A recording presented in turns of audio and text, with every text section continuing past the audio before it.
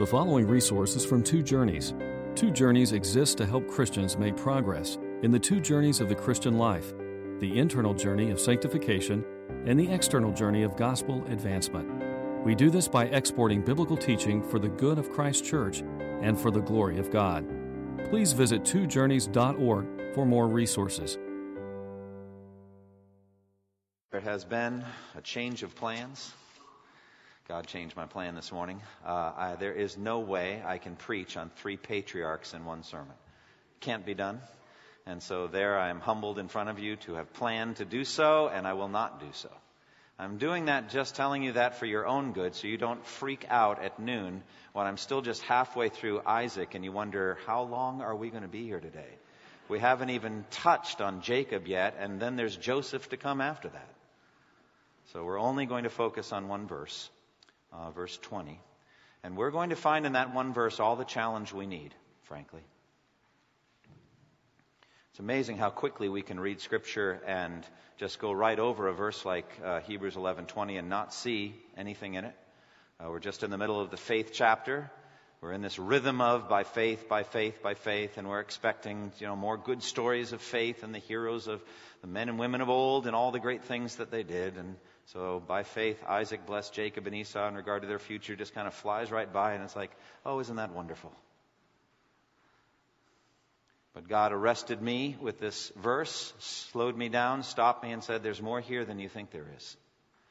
And the more that you look at it, the more mystery and the more challenge and the more trouble comes out of it.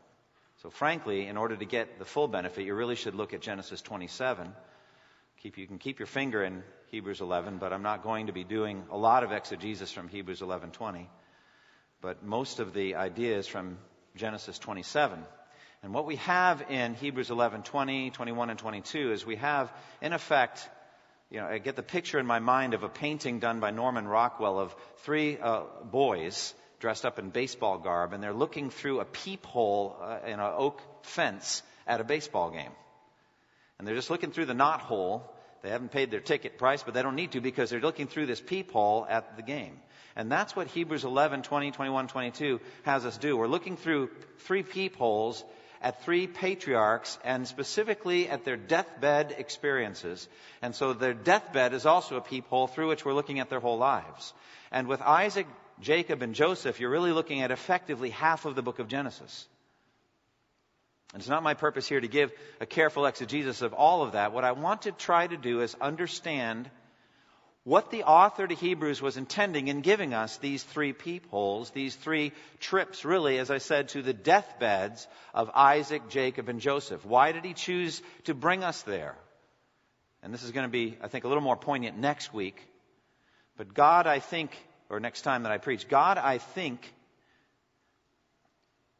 is bringing us to the deathbed as he was bringing the Hebrew Christians to the deathbed because he's wanting to clarify, to make very intense for them and for us, that this world is not our home, that we are merely aliens and strangers here, that we need to prepare to die. We need to be ready to just move through this world and on into the next world because Hebrews has told us it is appointed to each one of us to die once. And after that, to face judgment. Some people think it's faithless or somehow weak to prepare to die. We should be, at the hospital trusting God for a miracle. God can do anything. Jesus can do anything. He stopped in the little town of Nain. He stopped a funeral procession where a widow was burying her only son. And the weeping there was great. And Jesus stopped the procession, touching the coffin. He said to this woman, don't cry. And he raised her son from the dead. I mean, I can't even imagine what that must have been like. And Jesus can do anything, but his ordinary way is to take us out of this world by means of these diseases and other things. And we must prepare for death. And so the author to Hebrews brings the Hebrew Christians and us right to the deathbeds of these patriarchs to bring clarity to us so that we may also see our own deathbeds. Last night I was putting Calvin to bed and he asked me, he said, Dad, what should my final words be? So we had a very interesting discussion. I didn't expect that. I hadn't thought about it. He said, well, what do you think your final words are going to be? He asked me. I said, I don't know, how about, Father, into your hands I commit my spirit? He said, has that ever been used before? I said, yes, at least once.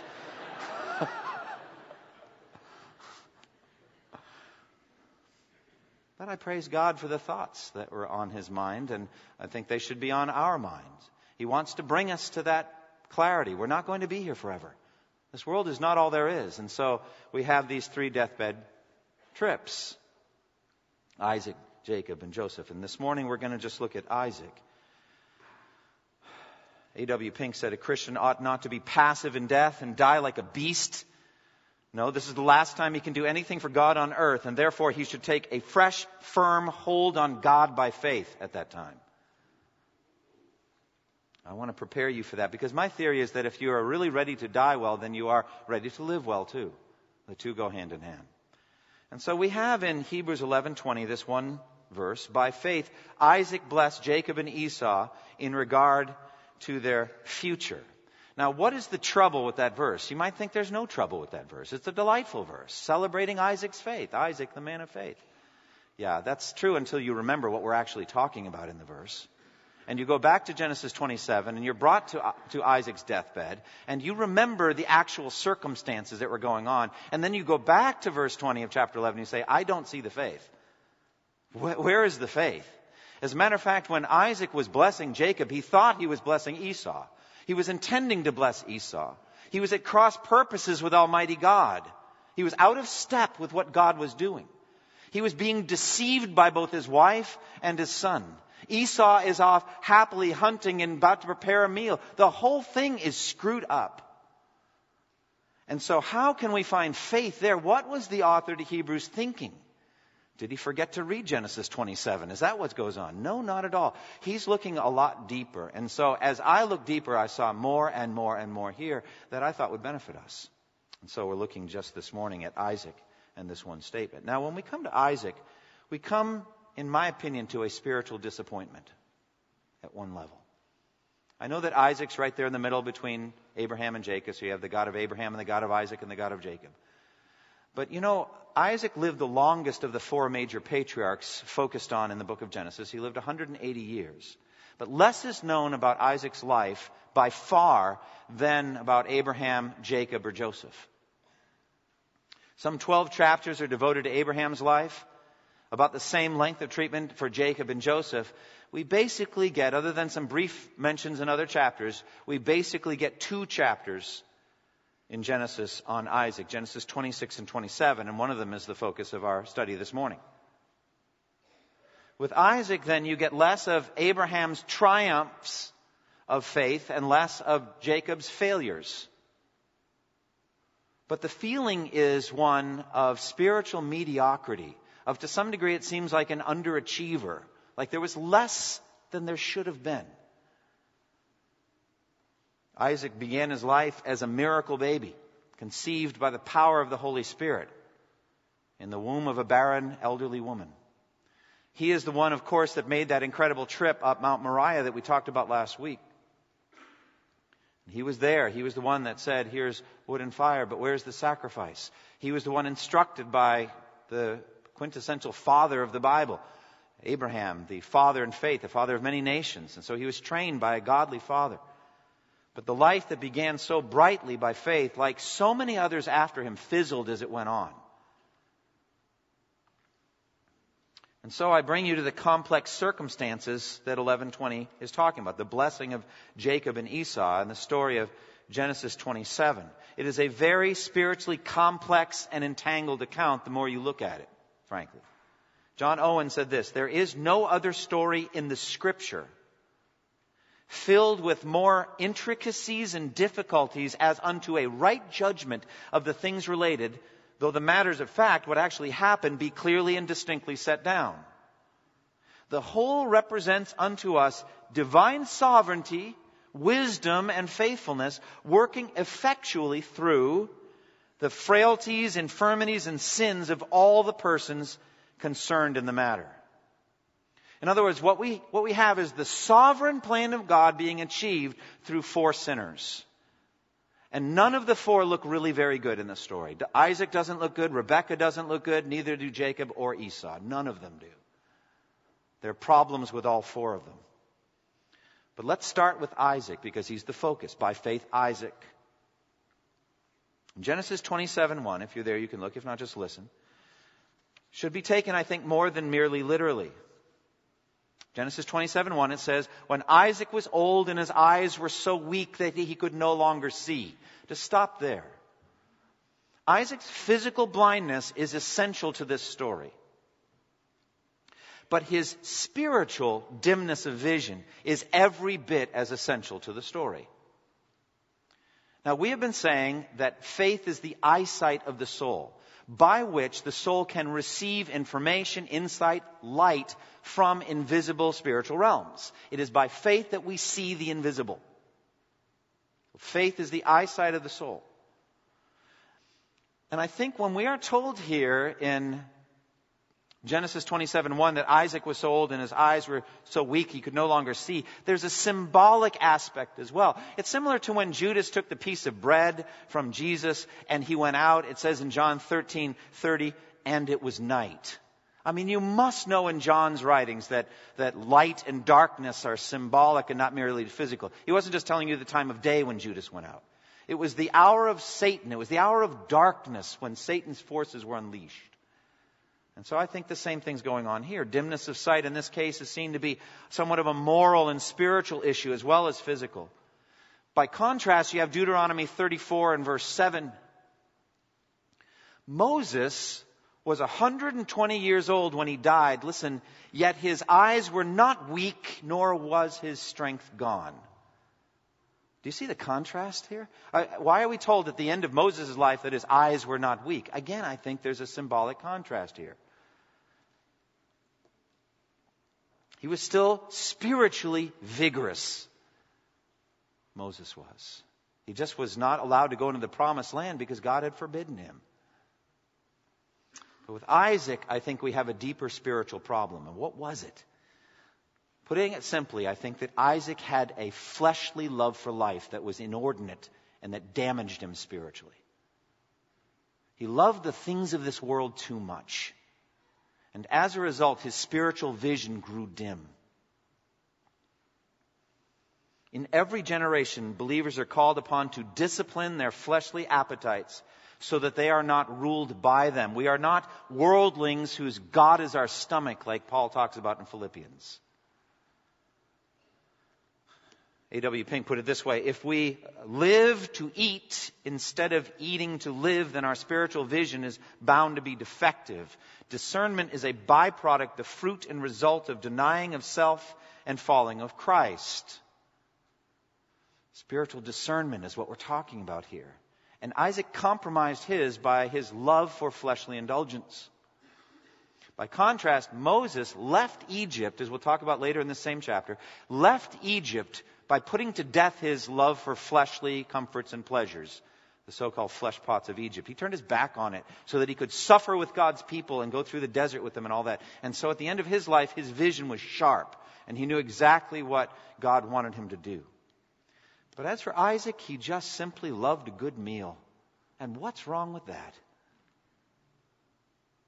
What am I talking about? Well, if you look back at Genesis 25:28, a key verse in this whole analysis, Genesis 25:28 says this: Isaac, who had a taste for wild game, loved Esau, but Rebekah loved Jacob. So in other words, in Genesis 25, verse 28, Isaac's affinity for, his love for Esau, was connected to their, I think, mutual love for food. Their mutual love for game, for hunting, and for, a good stew. They shared it in common, father and son. It was the link in their relationship. It really was their relationship. And as a result, Isaac had his affection set on the wrong son. Esau provided Isaac with the meat that he craved. Multiple times in Genesis 27, Isaac's love for that food is mentioned directly. I will provide, or Rebekah says, I'm going to make food for your father such as he loves. This love that he has, it's highly emphasized actually in the account. So Isaac loved Esau far more than Jacob. And sadly, in this regard, there's an awful lot of similarity between Isaac and Esau. It was Esau, after all, who sold his birthright for a bowl of stew. You remember the story, how he comes in from the field. I guess he hadn't done very well hunting, and there's Jacob cooking, and he's making some stew, and Esau is famished, and he says, hey, give me some of that red stew you're making. And Jacob, Jacob, who he was, is who he was. He said, first, sell me your birthright. We'll get to all that, but sell me your birthright. I mean, what a conniver. I mean, just give the man a bowl of stew. I mean, there's no connection between the stew and the birthright. Yeah, until he linked it. And Esau, in effect, said, look, the birthright means nothing to me. I don't care about the birthright. Give me the bowl of stew. Fine, have the birthright. And the account says, and so Esau despised his birthright. In the scripture, it's huge what he did. It's huge. And so here we have, in this regard at least, like father, like son, a man who just loves a good bowl of stew. And he knows that Esau can get it for him, and he sends him off. And so he says in Genesis 27, 1 through 4, when Isaac was old and his eyes were so weak that he could no longer see, he called for Esau, his older son, and said to him, my son. Here I am, he answered. Isaac said, I am now an old man, and I don't know the day of my death.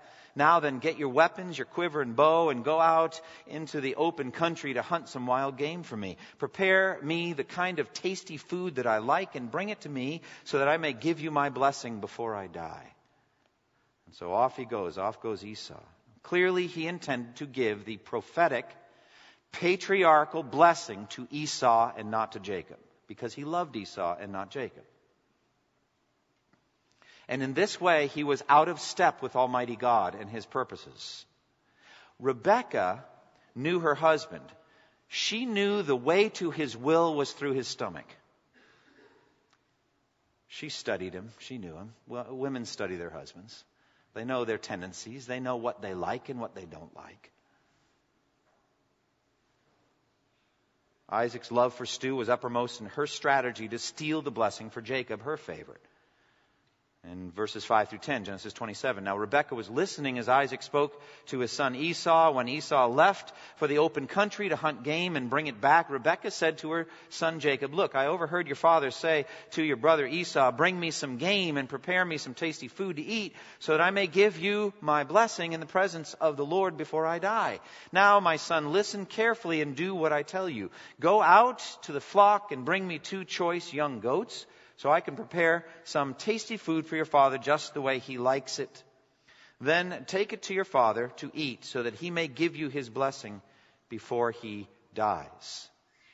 Now, this love for the stew, this love for game, was certainly, I think, in the end, a symbol of a whole life lived pursuing simple, earthy pleasures, fleshly tastes rather than the things of God.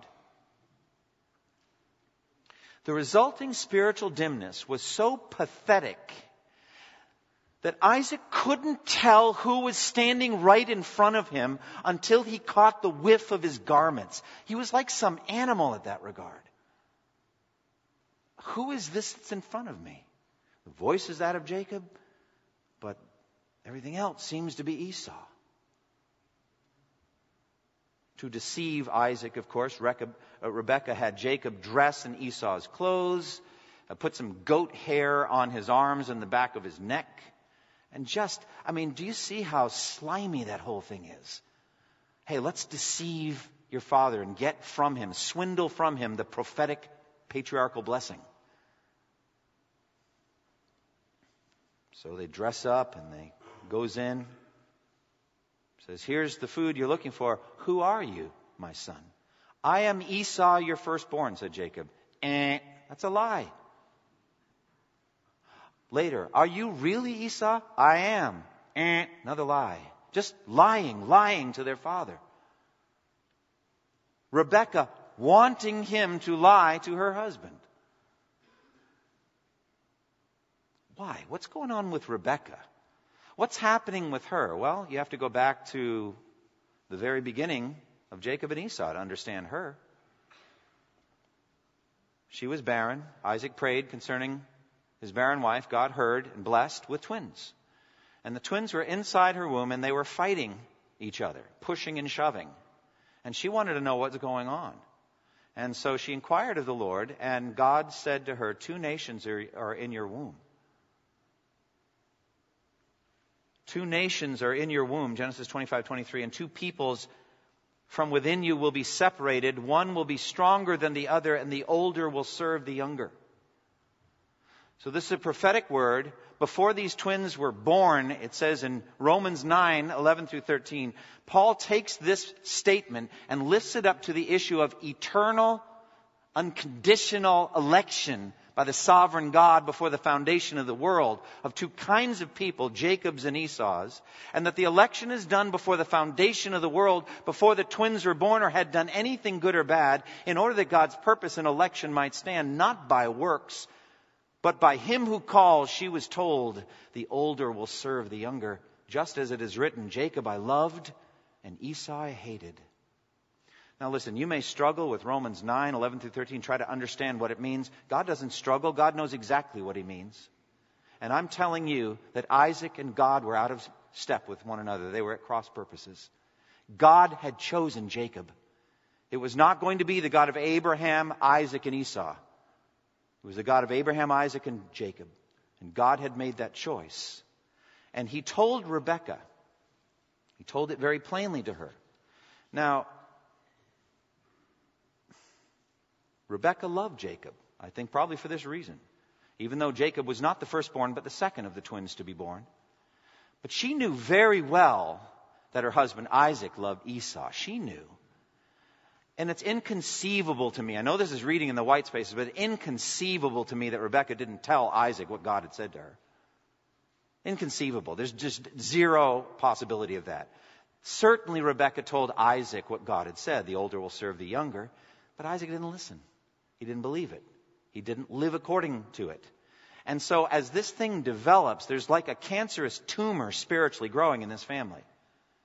And it has to do with Isaac's unbelief and Rebekah's quandary, if I could put it that way. What do I do about this?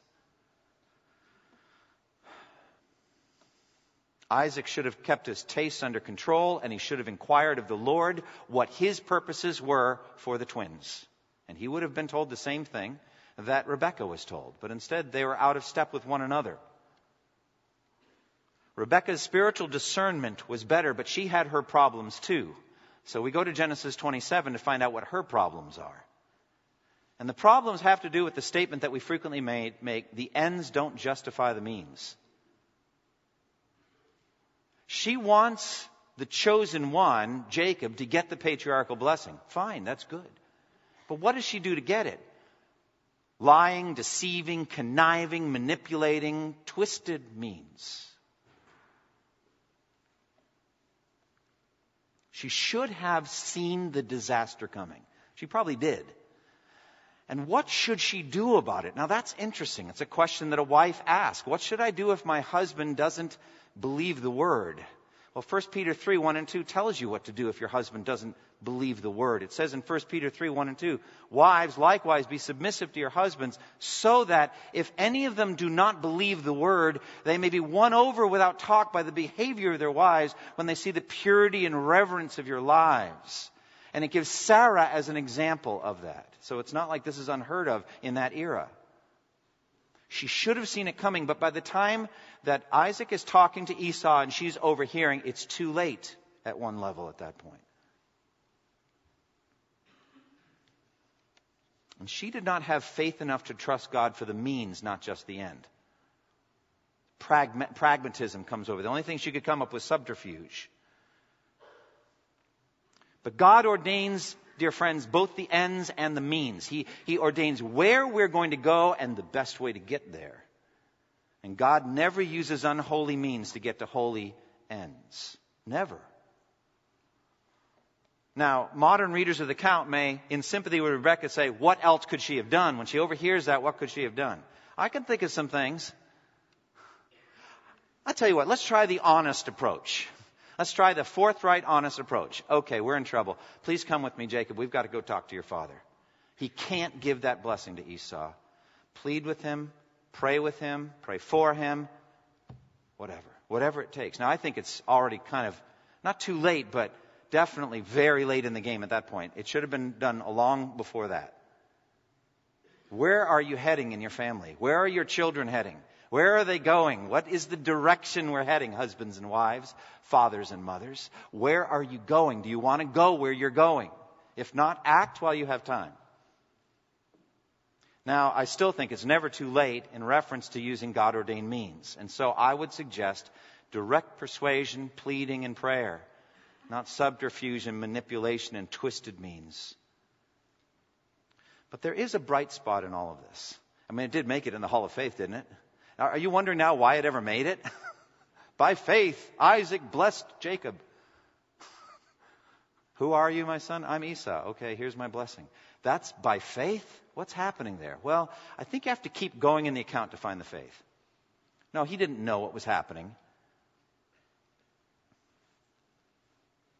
Isaac failed to discern that Jacob was lying to him. He ate the stew he craved so much, drank the wine that he brought him, gave to Jacob the blessing, thinking all the while it was Esau. This is the blessing. May God give you of heaven's dew and of the earth's richness an abundance of grain and new wine. May nations serve you and peoples bow down to you.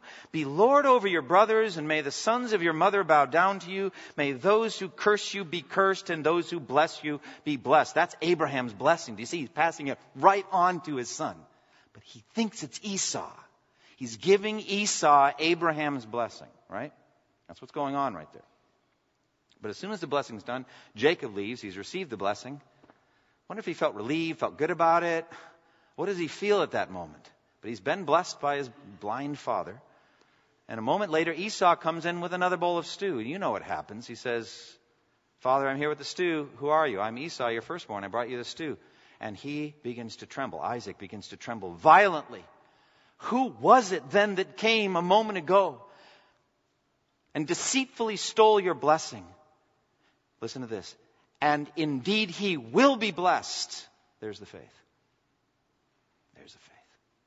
Right there. Indeed he will be blessed. You know what happened at that moment? The scales came off his eyes and he said, what have I been doing? I have been at cross purposes with Almighty God. And the blessing that I just gave to Esau was meant for Jacob, and God, in some inscrutable way, gave it to the one he intended. Forgive me, God.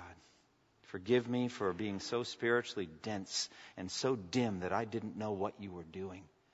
And I didn't see it clearly, and I didn't act by faith, but now I want to act by faith. And so it is Jacob. Jacob is your choice. He is your chosen one, not Esau. I have been wrong. Esau then, of course, pleads with Isaac, begging and pleading him with tears. Bless me too, my father.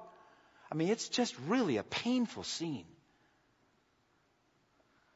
And the next chapter in Hebrews 12, 16, and 17 talks about it. It there says, see to it, Christian church, that none of you is sexually immoral or godless like Esau.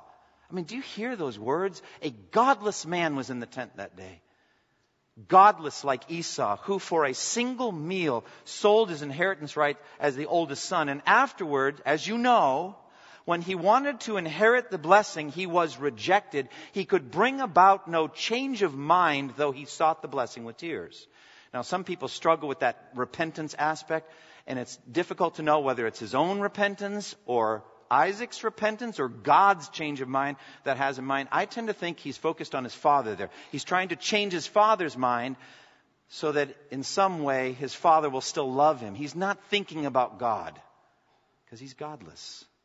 So believe me, the one who wrote Hebrews 11:20, one chapter later, told us exactly who Esau was.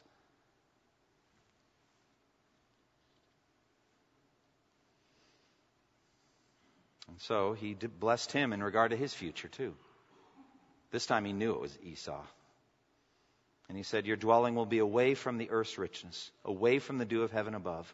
You will live by the sword and you will serve your brother. But when you grow restless, you will throw off his yoke from your neck.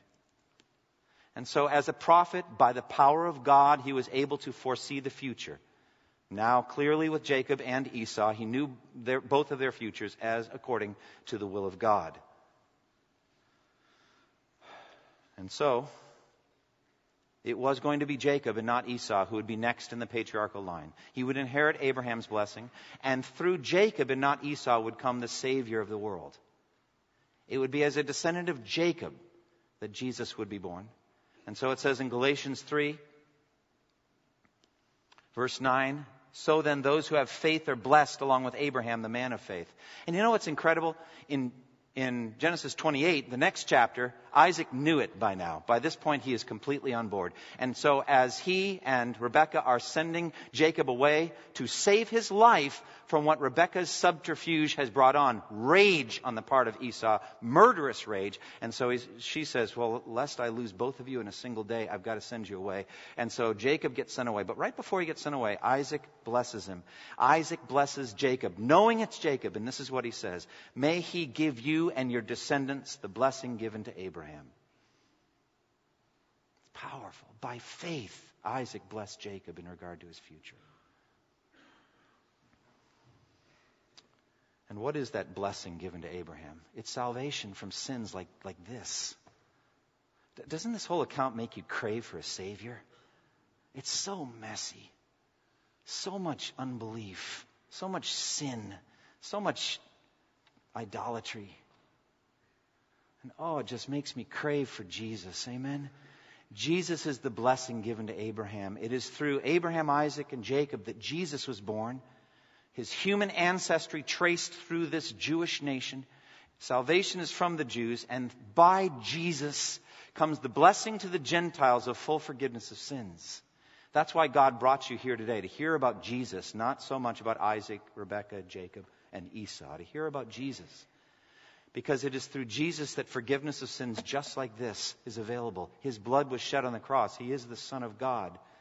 In the end, as I prayed, on Judgment Day, all you will have is Jesus. Have Him now by faith. Call on the name of the Lord and He will save you. You can't read this account and say, well, I thank God that I'm better than Isaac, Rebekah, Jacob, and Esau.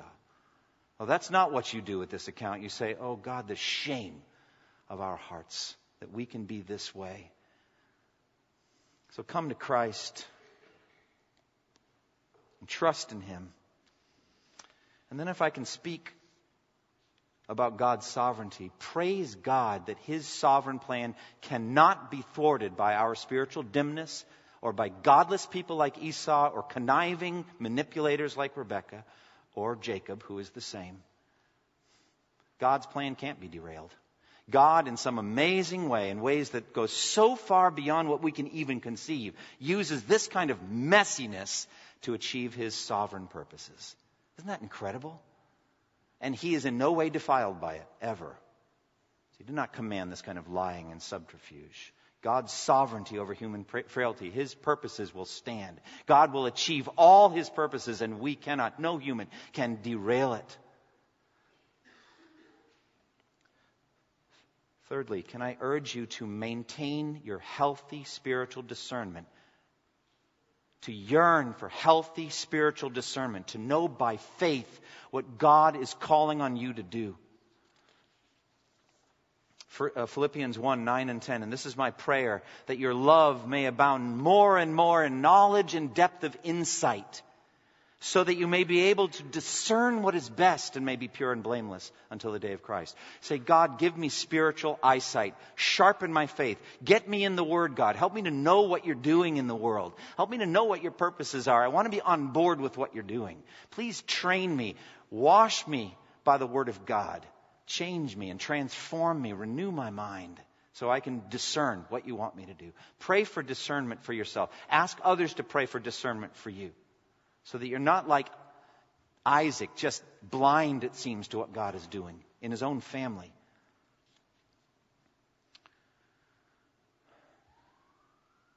We also need discernment for what Satan's doing too, don't we? Paul says in Corinthians, we're not unaware of his schemes.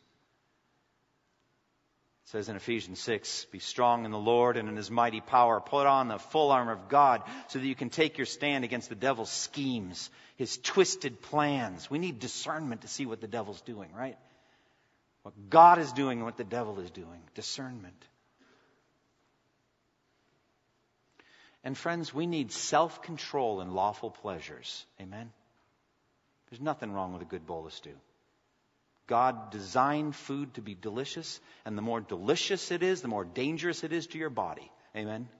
You know what I'm talking about. First couple weeks of January. How are you doing with those resolutions? Have you lost the 63 pounds you were hoping to lose in the first 2 weeks? The more delicious it is, the more dangerous, the more alluring and enticing. God made it delicious. We're not called on to a life of weird asceticism where we're not able to eat and drink with thankfulness. The good things that God's given. And as a matter of fact, in the book of Proverbs, we're told, in the metaphor of honey, Proverbs 24:13, honey is sweet. If you find honey on the comb, eat it, my son. What is that? That's God telling you, enjoy the good things of life. But you know that's not all that Proverbs says about honey. Proverbs also says in Proverbs 25:16, if you find honey, my son, eat just a little or you'll vomit. The good gifts of life can cause you to vomit spiritually. If you glut yourself on them, they will damage you spiritually. You will become dim in your sight spiritually. You will lose your way. 1 Peter 4:7 says very plainly, the end of all things is near. Therefore be clear-minded and self-controlled so that you can pray. The end is coming. Be sharp in your thinking. Don't eat too much. Don't watch too much. Don't have too much fun. Don't have too much pleasure. You know what I mean. I'm not saying eating and drinking and fun and pleasure are wrong. That's satanic and wrong. But so is the gluttonous indulgence of them, so that our spiritual discernment is gone. We've got to control ourselves. We've got to fast. All things are lawful for me, Paul says in 1 Corinthians 6, but not all things are beneficial. All things are lawful for me, but I will not be mastered by anything. Has anything mastered you? Is anything in charge of you? Your love of sports, has it mastered you? Your love of shopping, your love of a hobby, your love of vacations, your love of food? Has anything mastered you? If you're wondering, then I would just urge, give it up for a while and see. Just see. And can I speak a word to husbands? Your family needs you to be sharp spiritually. Your family needs you to be discerning, to be on board with what God is doing. God may use your godly wife to help you with that. You should listen to her. She's your best counselor in the world as she speaks God's word and follows you. Proverbs 31, a wife of noble character, who can find? Her worth is more precious than rubies. And so you should listen to her, but ultimately listen to the Scripture and through the Spirit and be discerning. Don't be the last to know when it comes to spiritual things. You need to be the head and priest of your family. So guard your appetites, your fleshly appetites, so that you can fulfill that role for yourself, for your wife, for your children. And can I speak a word to wives? Can we abandon the methodology that Rebekah used here in Genesis 27? The subterfuge and the trickery and the manipulation and the misdirection and all that. It is not godly. 1 Peter 3 tells you what to do if your husband isn't believing the word. Follow it. Trust it. Pray for him. Instruct and encourage him. Point it out in Scripture, but let him make the decision. Don't do what Rebekah did. Do you see the damage that she caused her family by bringing her son in it? That's not what Jacob needed. He was already good at that stuff. He needed to be weaned of it. And God did, by the way, by meeting Laban. Laban. That's a whole other story. God trained him out of that kind of con artist thing. But women, trust God enough to use biblically ordained means to an end. And larger, aside from husbands and wives, men and women, pragmatism. The ends don't justify the means. As a pastor, I'm not going to do anything and everything I can do to get this church bigger or more prosperous. That is not true. I'm going to trust the preaching of the word. I'm going to trust prayer. I'm going to trust the godly elders that we have. I'm going to trust the ministries of the Spirit working here to do what He wants in this church. We're not going with pragmatism. The ends don't justify the means. Okay. So now on to Jacob. What shall we do with Jacob? No, we're not doing that. We'll do that next time. But may God take His blessing and press it to our hearts from this one verse of Scripture, Hebrews 11:20. By faith, Isaac blessed Jacob and Esau in regard to their future. Close with me in prayer. Father, we thank You for the time we've had in Your Word today. We thank You for the instructions You've given us. We thank You for the sharpness of the Word of God. God, I pray that we would not begrudge the pain of conviction we may feel as husbands or fathers or as wives and mothers. God, help us to know that that pain is an honest pain that's come to us by the Scripture. I pray that we would not have as the top point of connection between us and our children some Esau-like earthly pleasure. I pray that Christ would be at the center of our parenting, that Christ would be at the center of our relationship with our children. Oh God, I pray that Christ would be at the center of our marriages, the center of our church in every respect. And I pray for lost people that are here today who are on the road, the Esau-like road to destruction because they love their earthly appetites too. Oh God, rescue them from that empty way of life and rescue them and bring them into the kingdom of Christ. In Jesus' name. Thank you for listening to this resource from twojourneys.org. Feel free to use and share this content to spread the knowledge of God and build His kingdom. Only we ask that you do so for non-commercial purposes and in accordance with the copyright policy found at twojourneys.org. Two Journeys exists to help Christians make progress in the two journeys of the Christian life, the internal journey of sanctification and the external journey of gospel advancement. We do this by exporting biblical teaching for the good of Christ's church and for the glory of God.